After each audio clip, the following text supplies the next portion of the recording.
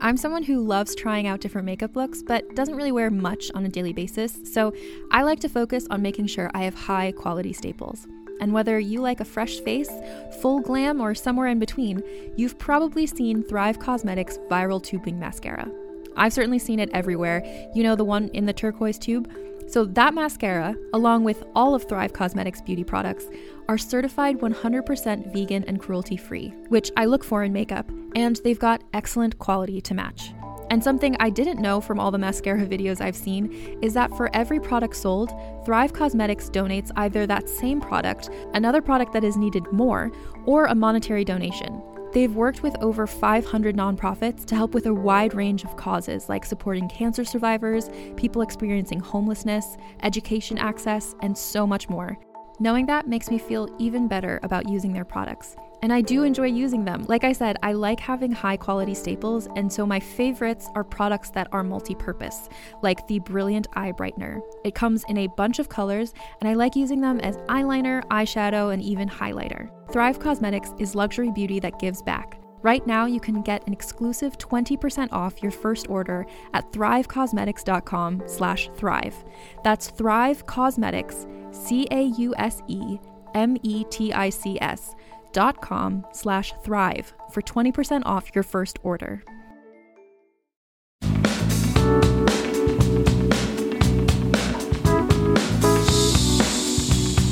talk about it.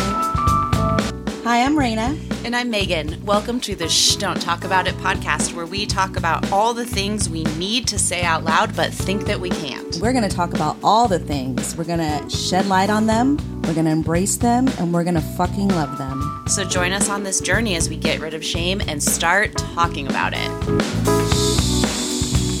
Don't talk about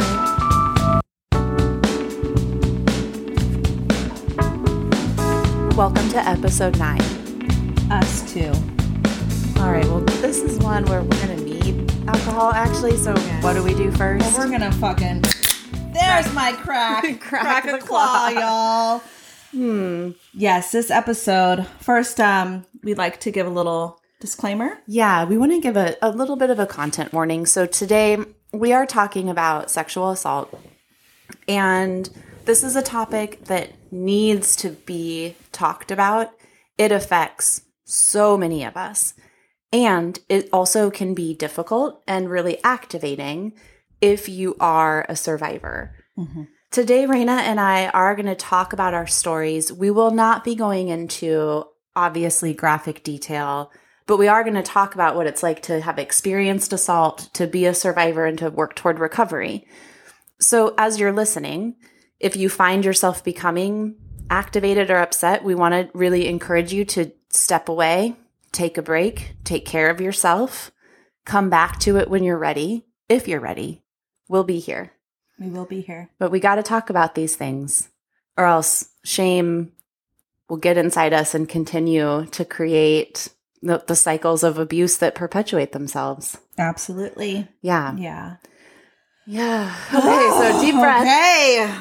Ready to get into it? Yeah. Okay. I mean, one thing I did want to start out with is just some statistics to really highlight what an actual, public health epidemic rape and sexual assault are. Mm-hmm. And I think a lot of times it's thought of as just, quote unquote, just a women's issue. It's actually an everyone issue. It is. And really is. We have an epidemic of sexual assault in this country. Every 73 seconds, a person in America is sexually assaulted. Shit. Yeah. 1 in 6 women will experience or have experienced sexual assault in their lifetimes. 1 in 10 men will as well. And I actually think that this is an issue where we really have to talk about the fact that this does happen to men because it doesn't get talked about and it causes them a lot of harm. Yeah. I mean, we're not talking to a man today, but I do just want to acknowledge up front that men can be assaulted too by other men and other women. And it fucks them up. Yes. And then I also just wanted to, I guess, mention that when we think about who's the highest risk in this country, trans women and Indigenous women are assaulted at ridiculously disproportionate rates. And it's just something that feels important to acknowledge. We're sharing our stories today. We are not members of those communities, but I just want to name and acknowledge the high risk that trans women and Indigenous women are at for sexual assault. So we can all kind of think about like our role in ending this epidemic and creating a culture of consent. Yes.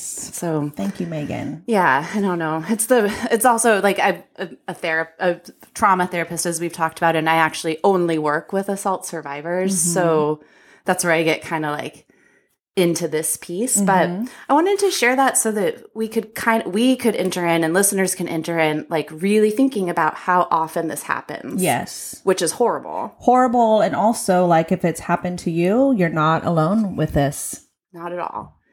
And something that is so difficult about the experience, about experiencing a sexual assault or a rape, is you feel really alone. It's really, really isolating.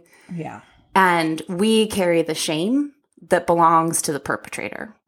We carry the shame that belongs to the person that caused us harm. But because of the way that society is structured, it's our fault. We were asking for it. All of that shit. So you wind up carrying that with you and feeling like you're the only one. And unfortunately, the statistics I just shared, no, you're not. And two of the women that are here today, yeah. So 2 out of 2 in this 2 out of 2. Size. Yes. We're going to have, we were actually talking before the episode how Raina and I both mask pain with humor and minimizing. Minimizing is a biggie one. Yeah. We're going to try not to do that in this episode, but if there are points where we're like, laughing at something, it's not because we take this lightly. It's because that's a survival strategy that both of us have created for ourselves over the years. Yes, for sure. Yeah, for sure. I don't know. Is there anything you want to say and like kind of just entering into the topic? Or I mean, I just want to acknowledge that it's going to be a tough episode. Yeah. And but I think we both think it's super important to have this conversation, to have space for this conversation, and share our stories, because we do walk in this world and people may look at us a certain way. Like, I'm not blind to how I may come across to people, or we may come across to people. But I think it's so important to know, no matter what somebody may look like on the outside or what you may think about them, they have a fucking story, and just to, think about that too. Like, you don't know what goes on in people's heads. You don't know somebody's story fully. So we're all in this together. Yeah. As we go through this life journey and this episode. We're in this we are together. fucking in it. I think the other thing that I will say is I am multiple decades away from my first assault, which was at the age of 14, and my second, which was at the age of 19. And have done work to process it, we'll talk about. But what I want to say up front is that recovery is possible. So if you are in the depths of this right now and you feel like, God damn it, I have to live with this forever. Like, this will always be with me. This has changed me fundamentally. Yeah, it's changed you. And, healing is possible. Recovery is possible. Finding your way back to the core of you is possible. It just takes time, and it takes breaking the silence, which is what we're doing today. Yeah, because time, I mean, again, time is all relative, but to speak to what you were saying, mine is decades away as well. I was 14 years old, but it's still... We were both 14 the first time. Yeah. We were both 14 at a time of an assault. Yes. There you go. Sorry. No, that's okay. But again, time is all relative. And so that assault or that memory can feel like it was fucking happening right this second, So we're very cautious of that.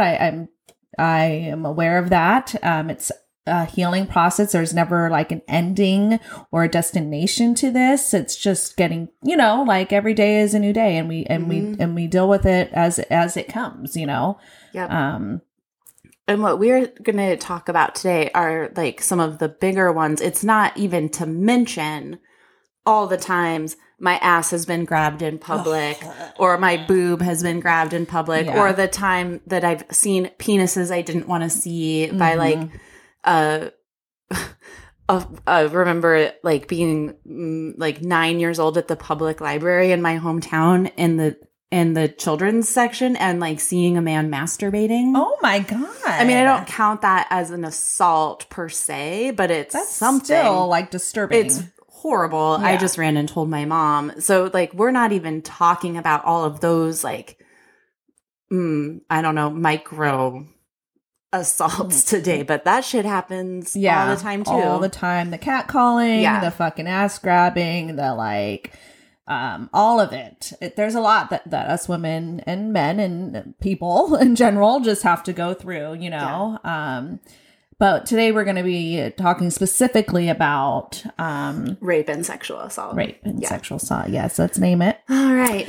I know it's a hard we're word talking about to it. say. Yeah. But it has to be, I think it has to be said. Yeah. Yes. So, all right. What do you feel like is the way into our stories? Do you want to trade them off? Do you want to go first? How do you... Yeah, I mean, I don't mind. Okay. Talking about mine. Let's just talk about it, shall we? Yeah. So what? So you were 14. I was 14. What happened? I was 14 and I was with my friends and we went to this 20-year-old's house. I was literally in 9th grade. We went to some guy's house that my friend was dating who was 20. Fucking dark, dude. 20-year-old dude. Yes. I mean, like, dudes that aren't teenagers don't hang out with please don't. Teenagers. Please fucking don't. So my friend was dating this 20-year-old. We all went over to his fucking apartment. He had a friend there. And, I was 14. We were smoking. We were drinking. I was getting attention from his friend. I liked it. I was like, oh, I'm, because he was hot, He was 19. I remember he was 19. And, I'm not going to go into any graphics or whatever, but, oh my God, am I going to actually say this out loud? Fuck. So that was the night that I lost my virginity. And I will say that I lost it. Yeah. That I didn't choose to lose it. And I actually said no a few times, but for some reason, and it wasn't how I wanted to lose my virginity. This is not what I wanted. I was really inebriated at the time. Again, I was a kid, and my friends were in the room with us, and I didn't even know until the next day that it was rape. Yeah. First, I just want to check in and see how you're doing right now. No, I'm okay. I was just like, oh God, am I really going to say this out loud? Yeah. Because it's taken me a long time to admit that it was rape. I think I know that's really common. Yeah. Like there's this idea that to be raped or to be assaulted is to be like snatched off the street by a stranger and brutalized. That happens, but really it's something like 85-ish% of rapes and sexual assaults happen from someone and like quote unquote date rapes, which I hate that term. Yeah. Like, let's not like dress it up. Right. And so it's really, I have an experience that I also didn't realize was a rape until like a year later. I mean, I was really disorienting. Yeah. I mean, literally this was 26 years ago. And I'm still like coming to terms with like admitting that that's what it was, because I felt like I asked for it, or because I wanted to because I did mess around with him, but I didn't want to nobody would choose to lose their virginity in that manner. And I didn't. And I said no. And my friends even heard me say no. And they're the ones that brought it up to me the next day saying, Raina, like, no, you said no. We were there. Yeah. And I'm like, yeah, but and I think, what it was a lot. It was a lot. I didn't know the fucking guy, but I don't know if I wanted to admit it. I did what I always do, which was minimize things. At the point in my life at that time was not a good time in my life, period. Mm-hmm. And everybody was minimizing everything else around me so it was just, there's a lot of other things going on at the time, but bottom line is, if somebody told me this story, this is what my therapist told me. Like, if somebody came to me and told me this story of how they lost their virginity, what would I say to them? Like, would this be rape? And I'm like, fuck yeah. Mm-hmm. Like, you said no. And you're on your fucking period. Like, who the fuck wants to lose their virginity like that? But it wasn't, again, like, it wasn't physical. It wasn't like he hit me. It wasn't like he pinned me down. But I was out of my mind. I was drunk and fucking high. And there's so much there.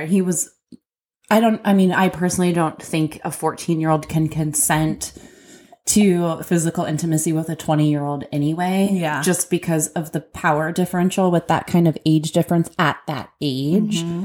Like, yeah, like, I'm 37. Can I date someone 6 years older than me now and consent? Yeah, I'm 37. My prefrontal cortex is fully formed. Mm-hmm. It's so different. Yeah. When you're 14 to 20, that's like different lifetimes, and you were inebriated and you said no.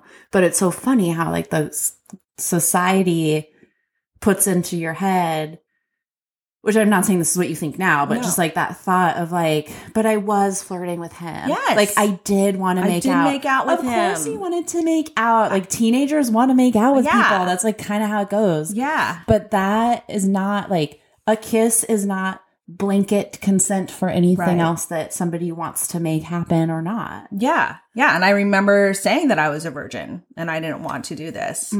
And, but fucking did it somehow, some way. I do remember, no matter how fucking fucked up I was, I remember every single second of it. Yeah. That's how fucking like gross it is. That's what shit can do. Like, it can like I can literally feel it like it happened yesterday, Isn't that crazy? 26 years ago. Yeah. And like, fuck that motherfucker now, like, who the fuck is this sick fuck, like, now I'm getting mad, like, fuck. Yeah. Yeah. Instead of thinking it was me as a little girl and, just, having sex with a 19-year-old, I'm really cool, and we even went back to that house, like, a few weeks later. And that's just the shit that goes on in your head, like, I don't know. It was very confusing, and I was confused for a very long time. Yeah. But I'm like literally processing in real time right now. I'm not confused anymore by it. Like, that's a horrible thing for somebody. Like, if I'm looking outside of myself, it's a horrible way for a little girl, 14 years old, to lose her virginity. Yeah. How does it feel to be able to just say that, like, without apologizing or coming up with an excuse for why it happened? It's so freeing. Yeah. Like, there is no question in my mind right now of just how, like, no, that was fucking wrong. It was wrong. And like, I'm talking to myself, third person. Mm-hmm. There's nothing wrong, Raina. There was nothing wrong with you. You didn't do anything wrong. It was not your fault. And, yeah, like, it's just so freeing just to like admit that it wasn't my fault, Yeah. And to believe it, to be able to say it to yourself, because you can hear that from other people. And sometimes I think it's like not even a helpful thing to hear from other people. Yeah. But when you reach a point where you say that to yourself and you believe it's true, that is like a real high watermark. It is, because healing. You know what? I fucking deserved more than that. Yes, you did. Yes, you did. That's why. I'm really mad at this person. Well, I guess the listeners don't all know. How protective I am of my friends and of you. And the things I want to say right now that I'm not going to because it's not about him. It's about you. Yeah, and I fucking you deserved more than that. I was worthy of more than that. So, so yeah. You were. That's why I'm so sure of it now, because that's why for so long I wasn't so sure, because I didn't know if I was worthy enough of a lot of things. But I know for a fact I was like worthy of like having my first time be with somebody that cared about me, or that I cared about, you know, and that you chose, that I chose. Yeah. That I said yes to. Yeah. So yeah. So see, fucking 26 years later, here we are. Like, what is fucking time? You know, like shit. Okay. I'm going to like take a breather. Megan, you want to share your story? I love you. I love you too. Yeah. Well, so for me, I have two. The first time I was assaulted, I was 14 years old. Also by a person older than me, 18. What's up with these gross older motherfuckers? I don't know. Sorry to cough into the microphone. And it was similarly confusing. When I was young, I was really into theater, like really into like acting. And so I was taking a summer acting class, and this boy was in it, and I was an inexperienced 14-year-old. We've talked before about how I was like gawky and weird at looking and whatever until I was in 8th grade. And this was the summer after 9th grade. And I was just starting to like kind of figure out how to be comfortable in my body a little bit, but still was not. I had had like 2 boyfriends who I just kissed, like very innocent, very naive, very curious. Super wanted to make out. Yeah. Because I was 14 and 14-year-olds making out. want to make out.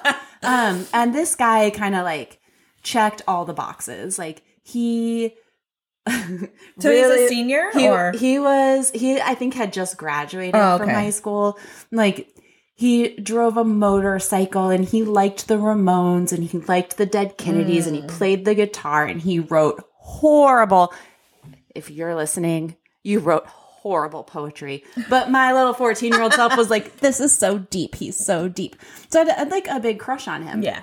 And we became friends, and then like would hang out on our lunch breaks, and like this all developed like fast, because that is also what like people grooming children do. Like they move fast, and like it would and like ramp up the emotional intensity. So within I think like 2 or 3 weeks of being in the class, like we would like go and eat our lunch together and like make out. And without going into too much detail, there was one lunch break where we were in the backstage area at the theater. I thought we were just going to like smooch a little bit and go and eat lunch, but that's not what happened. And I was put into a closet that I couldn't get out of. My clothes were taken away and wouldn't be given back until until some things happened. And I didn't know what to do. So I did what was being quote unquote asked, like what I was. And people were there, like outside of the closet. I mean, no, you were at school. It was at the Arizona Theater Company. Oh, okay. So people would like disperse into like downtown Tucson to go get their lunch. So like we were backstage in one of the dressing rooms basically, and there was nobody around. Okay. So I'm just like shoved into this space, and it was kind of one of those like the only way out is through situations. I definitely didn't consent. Like I definitely was like, I really don't want to do this. But in my head, I also was like, I would like to get out of this closet. Yeah. And the doors being blocked, I'm not strong. Let's just get this over with. And then it was a mind fuck, because we went back from lunch and back to rehearsal. And I just like had to pretend. I think that's probably the first time in my life that I just completely disassociated. Yeah. And then I didn't tell anybody. And actually this guy wound up getting me into trouble, to the extent that like we were both kicked out of that class, and then I never saw him again. But You never saw him again? A couple weeks later, we did something. A couple weeks later, we did something where we got in like pretty big trouble with the theater company, and we were like drinking on our lunch break, and like a lot of not great things happened on our lunch break. Apparently, got caught, got in trouble, got kicked out of the company, got kicked out of the play, and then like obviously I was in enormous trouble and was not allowed to ever see him again. It's like hard to breathe when I think about it. But I had no like understanding of what happened. I just knew that I felt really bad and really ashamed about it. And then it was like fast forward almost a year. I'm in my first like what became a serious relationship with my high school sweetheart. And I would have these like really intense emotional reactions to any physical touch, making out, snuggling, anything. And finally one day I just blurted out. I was like, this is what happened to me last summer. I'm such a whore. And like, cause I didn't know what it was. I just felt disgusting. And I'll never forget. He looked at me and just said, no, what happened to you that day was total rape. Like my high school boyfriend was the first person to name it. And I was like, oh, that's why I feel so bad. Yeah. And for a long, long, long time, he was the only person who knew. Having somebody who loved me name it for me and talk to me about it, and then also be like, we don't have to do anything. Like, we can just hold hands. Like, he was so great about it. Yeah. Well, he had been my best friend for years beforehand, but something about like that in and of itself was so healing. It's the perfect way for like friends and family to respond, which we'll talk about later. But like blurting it out and having somebody be like, oh my God, like that wasn't okay. You're not bad. What do you need? Like, let's just lightly hold hands if that's all that you're comfortable with. That in and of itself was like really healing. And then I worked on it more in therapy as an adult. When I remember when I started therapy in my early 30s, telling that story, totally minimizing it to my therapist. And he was like, yeah, that's at least sexual assault, quote unquote, at least, but like rape. And also like you weren't old enough to consent to any physical acts with an 18-year-old. Yeah.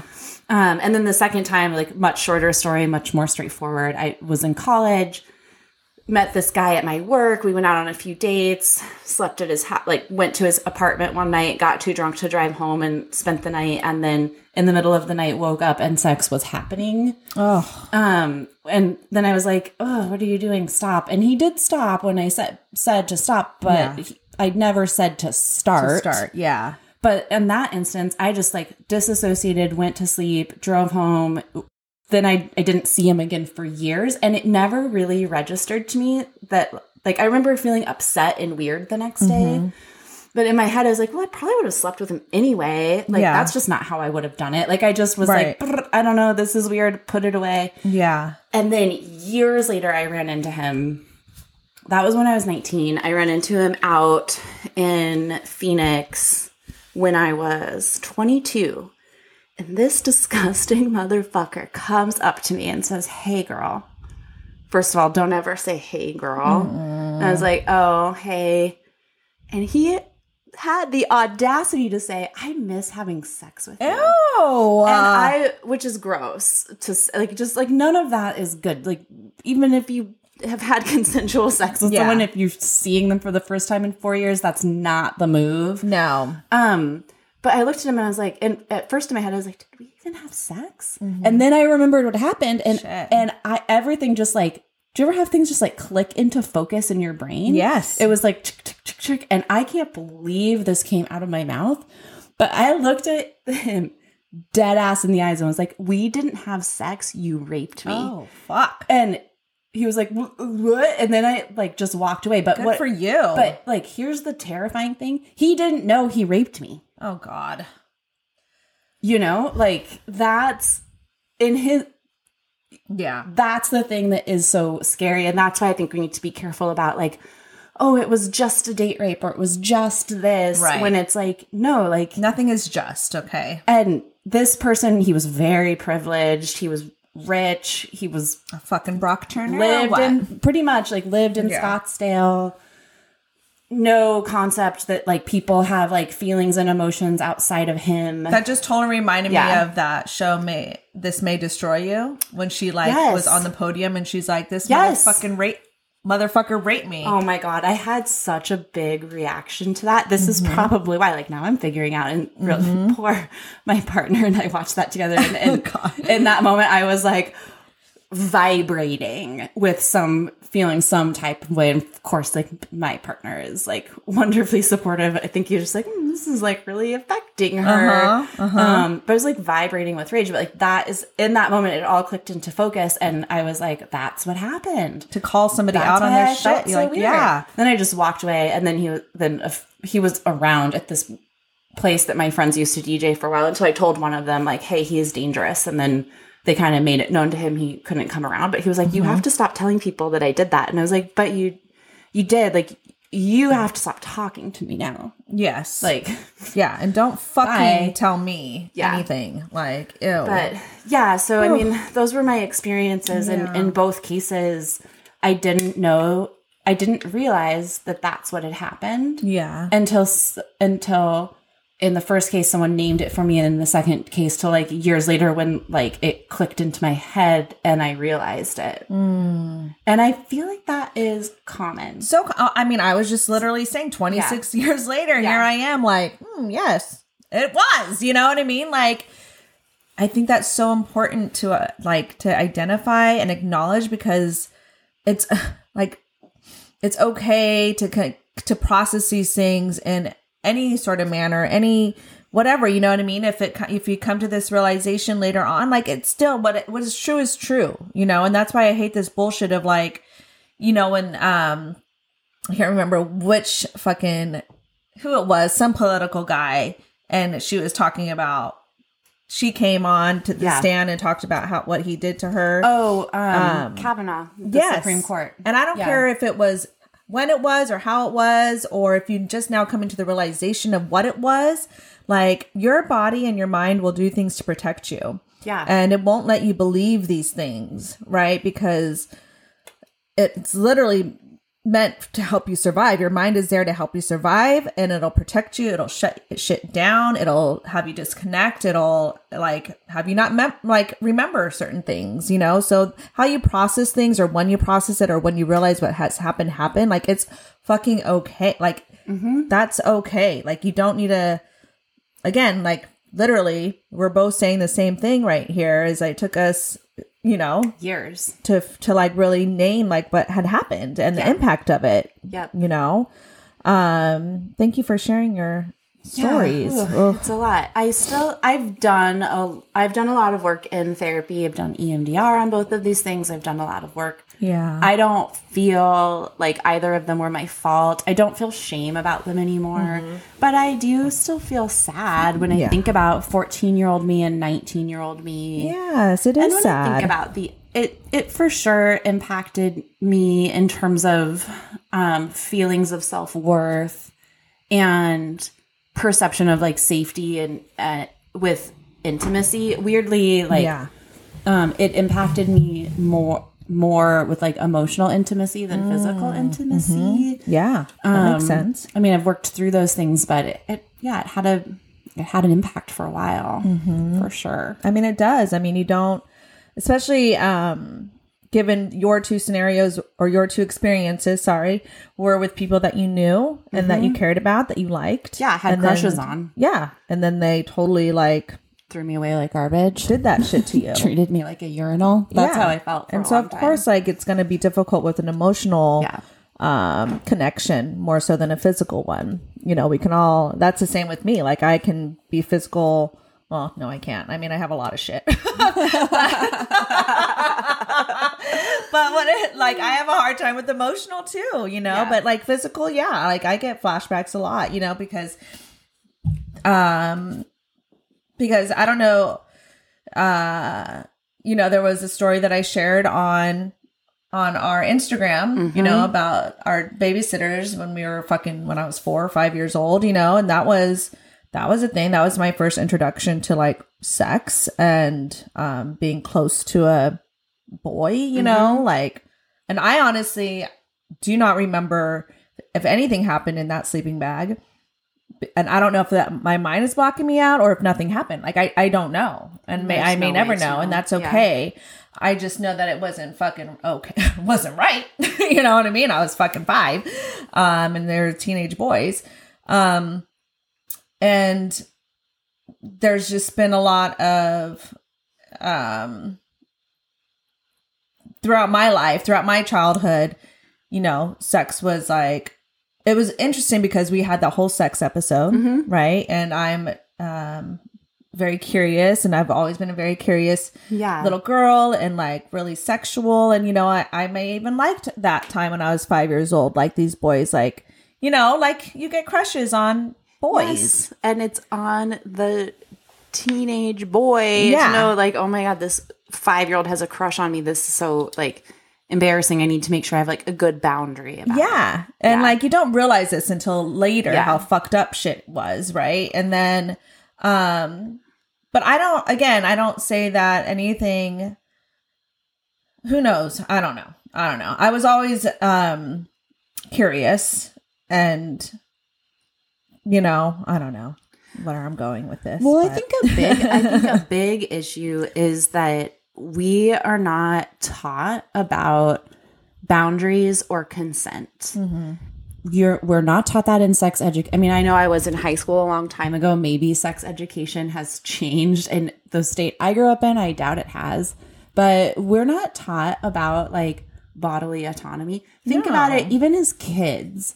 Like if you go over to a relative's house and like you don't feel like giving your grandpa a hug that day. Right. Not because your grandpa's creepy or anything. Like you just don't feel like it. And then you're like, come on, give grandpa a hug. Like give auntie a hug. Like coerced into letting adults hug you, which is benign, except that it teaches you that you do not get to have a say over what happens to your body. Yeah. Like we're programmed from a young age that we don't have bodily autonomy, that it's not okay. People who are, you know, boys or assigned like male at birth are not taught about asking permission, asking consent. I remember, oh my God, when I started dating again after my last long relationship a couple of years ago, a couple of people I went on dates with asking if it was okay to kiss me. And me being like, my first reaction being like, oh my God, don't ask. That's not sexy at all. Grab me and fucking kiss me. And then being like, oh no, that's my bad programming. Like, no, like how cool that I was asked if that is something that would be okay. You know? So like there are people out there that clearly have been taught about consent who are careful and thoughtful and like sensitive, but the majority of people aren't. And like we're taught that we don't get to have a say over what happens to our bodies.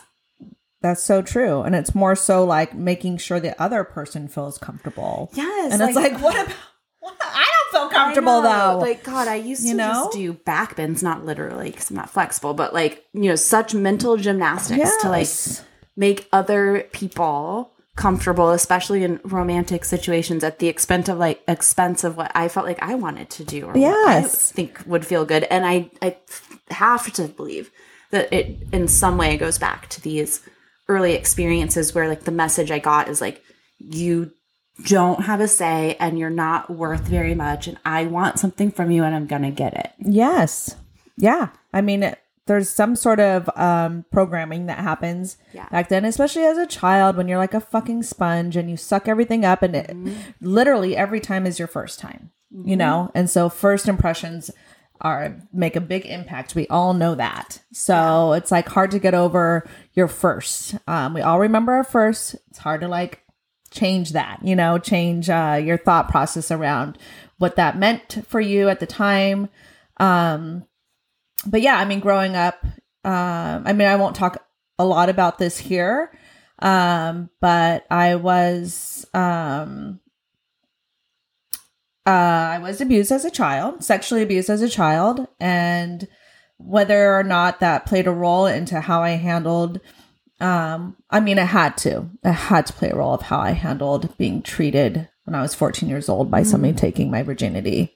you know what I mean, about minimizing what just happened, because I was taught to minimize that for so fucking long. It's not that big of a deal. It's not that big of a deal. You know what I mean? This happens. That became a survival strategy. Yeah. Like freeze or fawn. Yeah. Because I was 14 and my abuse happened for many years before then. That was like the year that went to shit. Yeah. A lot happened. That everything kind of came out. But I mean, the abuse was throughout a lot of my childhood years. But I was taught to minimize those things, or those things weren't important, or what I was saying wasn't valid, or nothing was going to be done about it. So why the fuck would I think anything would be done about what this dude was fucking like that, you know? And even, so I think that all has to do with it too, is, again, like the impact of other people's shit, of like making other people feel comfortable and at ease with this very uncomfortable topic of sexual abuse, of sexual assault, of rape. When you're like, but wait, I'm the victim here. Yep. Like, this happened to me. Yep. Like, so why the fuck do you feel so uncomfortable with this shit? Yes. You know what I mean? Yeah, I think that's so important for people to hear. And there's something I want to say, if we can think about like what we've learned, like our journey to like healing and recovery, things that help. The first thing I want to say to like any survivor is that you did everything right in those moments to survive, to get out of there alive. However you responded, whatever your body did, whatever you said, whether you fought or didn't fight, like you made a series of choices based on the situation to stay alive, and good for you. Yeah. And good for you. Fucking function. It dude. wasn't, it was not your fault. No. And as a podcast network, our first priority has always been audio and the stories we're able to share with you. But we also sell merch, and organizing that was made both possible and easy with Shopify.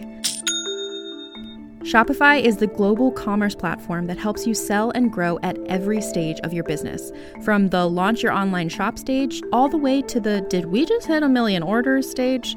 Whether you're selling scented soap or offering outdoor outfits, Shopify helps you sell everywhere. They have an all-in-one e-commerce platform and in-person POS system, so wherever and whatever you're selling, Shopify's got you covered. With the internet's best converting checkout, 36% better on average compared to other leading commerce platforms, Shopify helps you turn browsers into buyers. Shopify has allowed us to share something tangible with the podcast community we've built here, selling our beanies, sweatshirts, and mugs to fans of our shows without taking up too much time from all the other work we do to bring you even more great content. And it's not just us. Shopify powers 10% of all e-commerce in the US. Shopify is also the global force behind Allbirds, Rothy's, and Brooklinen, and millions of other entrepreneurs of every size across 175 countries. Because businesses that grow with Shopify. Sign up for a $1 per month trial period at shopify.com/realm, all lowercase. Go to shopify.com/REALM now to grow your business, no matter what stage you're in. Shopify.com/realm.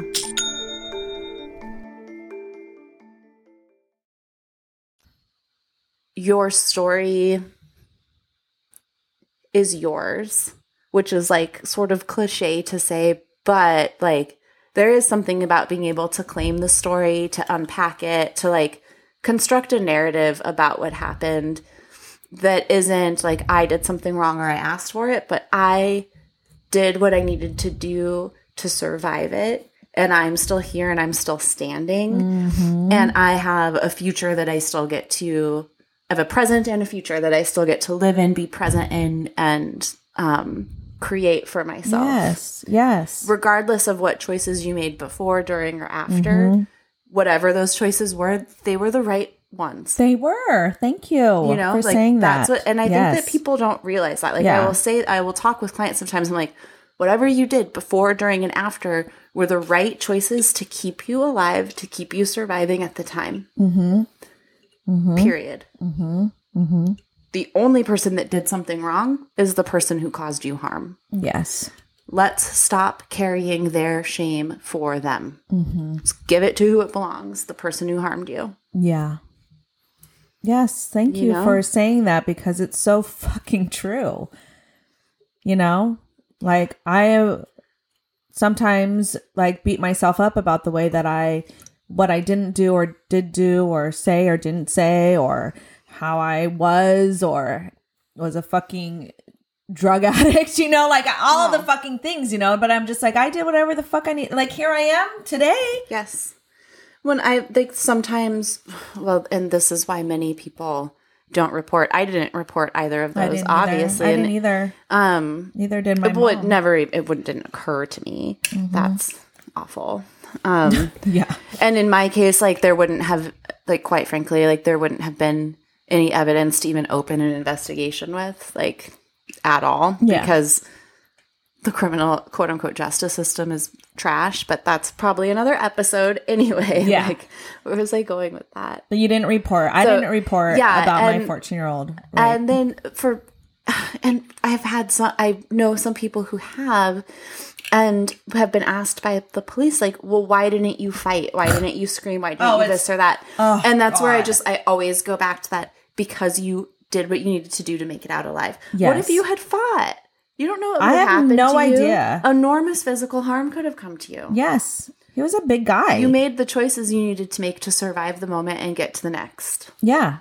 Period. Yeah. Same with you. Yeah. You know?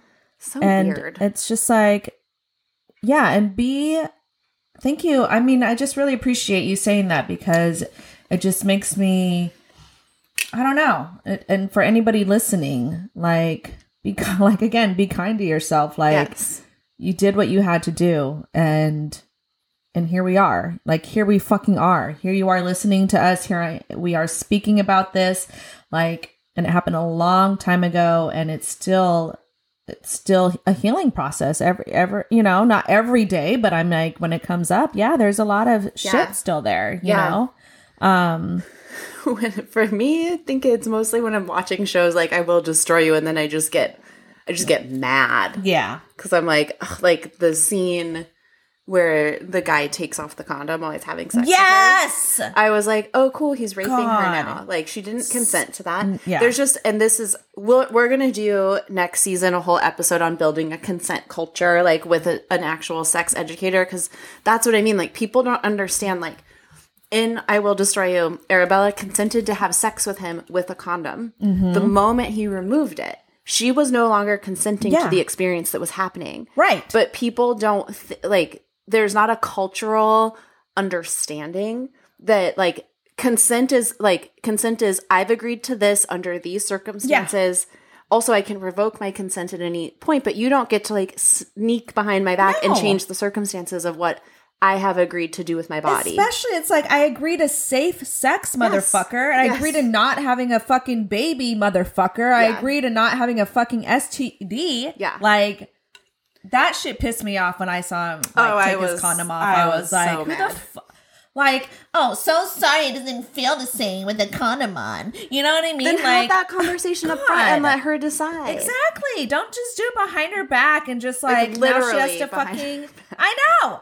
And then she has to fucking buy plan B and like deal with that shit, you know? Which like, that fucks you up. Yes, it does. Like, yeah, it's a whole thing. It fucking pisses me off. Yeah, I mean, consent is very, very, very important, and it's very nuanced, and it's so much more. It's not like, yes, I said let's have sex, so now anything that you want to do to me during this interaction is okay. Yeah, no, absolutely not. And it's okay to just.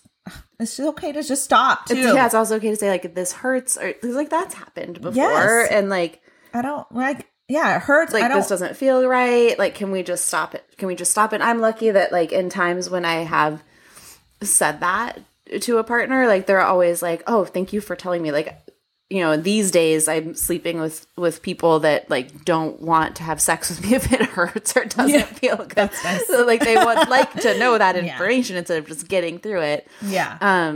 But yeah, I just think that we need to teach we need to teach consent in developmentally appropriate ways from a really young age. Absolutely. And like, even though I've been with my partner for 16 years, it's still consent is still very fucking valid, Yes. Oh yeah. It's not just Yeah. Oh, I think about women. It's not like, I have to do it because we're together, or like we owe each other something, or I owe him something, or it's been a week, we have to have sex now, the laws I can't do that. The laws around marriage, like women of like my grandmother's generation, like were raped in their marriages all the time, but like it was like, well, you agreed to get married, so that means blanket consent for whenever your husband wants to get it in. There were like the laws around like being raped by your married partner are like new, and and actually not in every state. Damn, because that's how little our bodily autonomy matters. So. Okay, let's talk a bit, because we've said a few times, like, healing's possible, recovery's possible. Yes. Is there anything that you want to share about, like, what's been helpful for you in processing these experiences and, like, healing those wounds? Honestly, what's helped me the most, is finally talking about it. Yeah. Because I didn't talk about it for so long. Yeah. So I started talking about it in therapy, and then I started talking about it to my friends, to Sergio, and that has helped me. If you're surrounded by the right ones, they will listen, and they will help guide you, and they will remind you that, one, it's not your fault, and two, you're so fucking worthy of more than that shit. So that's what's helped me the most, is like just like opening up my mouth and saying something. Mm-hmm. Same. Breaking the silence was huge for me. Talking about it in therapy, receiving support from people that were just like, that was wrong. You didn't deserve it. You are so enough. Mm-hmm. And then, I think another way I've found healing over the years is like in relationships, being able to say like, this is something that has happened to me. And I've been lucky in long-term relationships, having partners that are like, that's horrible, but I don't think you're broken. Because that is something I always like, I have worried about in the past, not even in my 30s, but in my 20s, like not wanting to be seen as like damaged goods. But I think I've found healing similarly through talking about it, and through relationships with people who are kind and treat me with respect, and who ask for consent, friendships and romantic relationships. And like my current partner is like, I've never felt more safe with somebody. Oh, good. Teary-eyed thinking about that. I love that. It is just possible if you're able to break the silence and get some support, to find your way to people who respect you and see you as whole, and who understand that what's happened to you is not you. Yeah. It's not your personality. It's not the defining characteristic of you. No.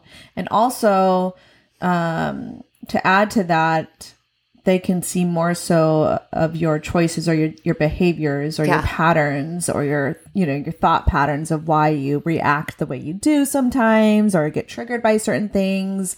So just opening up that conversation just also helps them, like, oh, so that's why you were, that's why this happened, or this is why you were sad, or, why we didn't have sex that night, you know what I mean? And it's like, yes, so communication is fucking huge, and if you're with people that you trust, I encourage you to just communicate with them, because they want you to be happy, and they want to love you, and they do love you.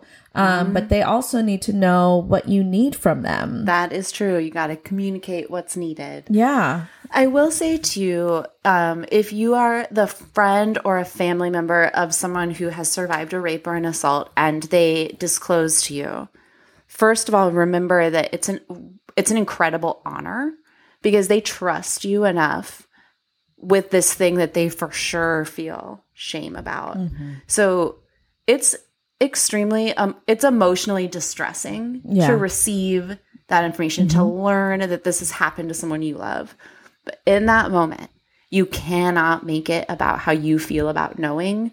You have to make it about the person who's disclosing. Yes. So whatever you need to do to like ground, get calm, to take the information in, to be curious about their needs, like that is so essential. So if you have this big emotional reaction, they're going to feel more shame, and you're also then requiring them to do emotional labor for you to comfort you. Right. So that's just something important to know if you have a friend or family member disclose. And then the other thing is like, you do deserve support. This is, it's extremely upsetting to find out. And there are resources out there for friends and family of assault survivors. A good place to start is the RAIN website. Oh, yeah. RAIN. Always makes me think of Tori Amos because she did ads for them in the 90s. I don't even know. There's great resources on RAIN for survivors and friends and family. Wait, is it 2 N's? It is, yeah. RAINN. Yeah. I'm pretty sure. Okay. We'll post it in the show notes, and we'll share stuff on our social media when this comes out as well. But that's a great resource. You deserve support if this has happened to you, and you deserve support if this has happened to a friend or family member. It's just so important that you respond calmly to the disclosure so that you don't inadvertently create more shame or emotional labor for the person. And I just wanted to share that because it's like, it's counter to us as emotional beings, but it is actually like extremely, extremely important. Yeah, because then you make it about you, but it's not, again, like what I was speaking to earlier, like didn't happen to you. This happened to me. Exactly. You know? So like, I know it's uncomfortable, but so was what happened to me. Yep. And shit. And so is it me trying to tell you this. Like finally working up the courage, right? And like secondhand trauma is real. Like it, it hurts me to hear from people I love that bad things have happened to them. And I take that hurt and I process it elsewhere. I don't make the person who's coming to me with such like courage and bravery process my feelings in that moment. So it's just important. I just think that's important to know. It is important because it helps sets up the ones that are on the receiving end, and then also the ones that, want to deliver this information to their loved ones and not quite sure how to do it. And then knowing that you can do it and it's not on you to make them feel good about it or feel comfortable about it. Like, it's not your responsibility. Your responsibility is to yourself, and share what you need to share. And you cannot control other people's reactions or responses, but hopefully, they love you. Like we love you. We love you too. We love you. I think those were kind of our pearls of wisdom. I'm like out of wisdom. So, I mean, this has been an episode, y'all. Yeah, we're like, we got to go shake it off. The final thing I did want to share with people, and we will post this again on social media and in the show notes, is that if you are a survivor or the friend or family member of a survivor and you need help and you don't know where to start or you're in crisis, there is a national sexual assault hotline that you can call, and the number is 1-800-656-4673. You can also go on RAIN's website and like chat with somebody. You can also text. And so there's lots of that's just a good place to start if you need help. Yes. Okay, well, we're tired, so this episode needs to end. I mean, it's been quite the episode, and we need to go and process this. Yeah. As all of you who are listening probably do as well. So thank you for making it to the end of this fucking episode. Yeah. Rate, review, subscribe. Find us on Instagram at Don't Talk Podcast. We want to hear your stories. If you feel like you want to break the silence, you can trust us. And otherwise, we'll see you next week for our last episode of the season. Yes. Thank you so much. You can also email us at info@shdon'ttalk.com. And And again, thank you so much for hanging out with us and listening to this whole episode, because it's a lot. And we appreciate you giving us the space and the time. So we love you. We love y'all. Okay, we'll see you next time. Bye. Bye. Jesus Christ.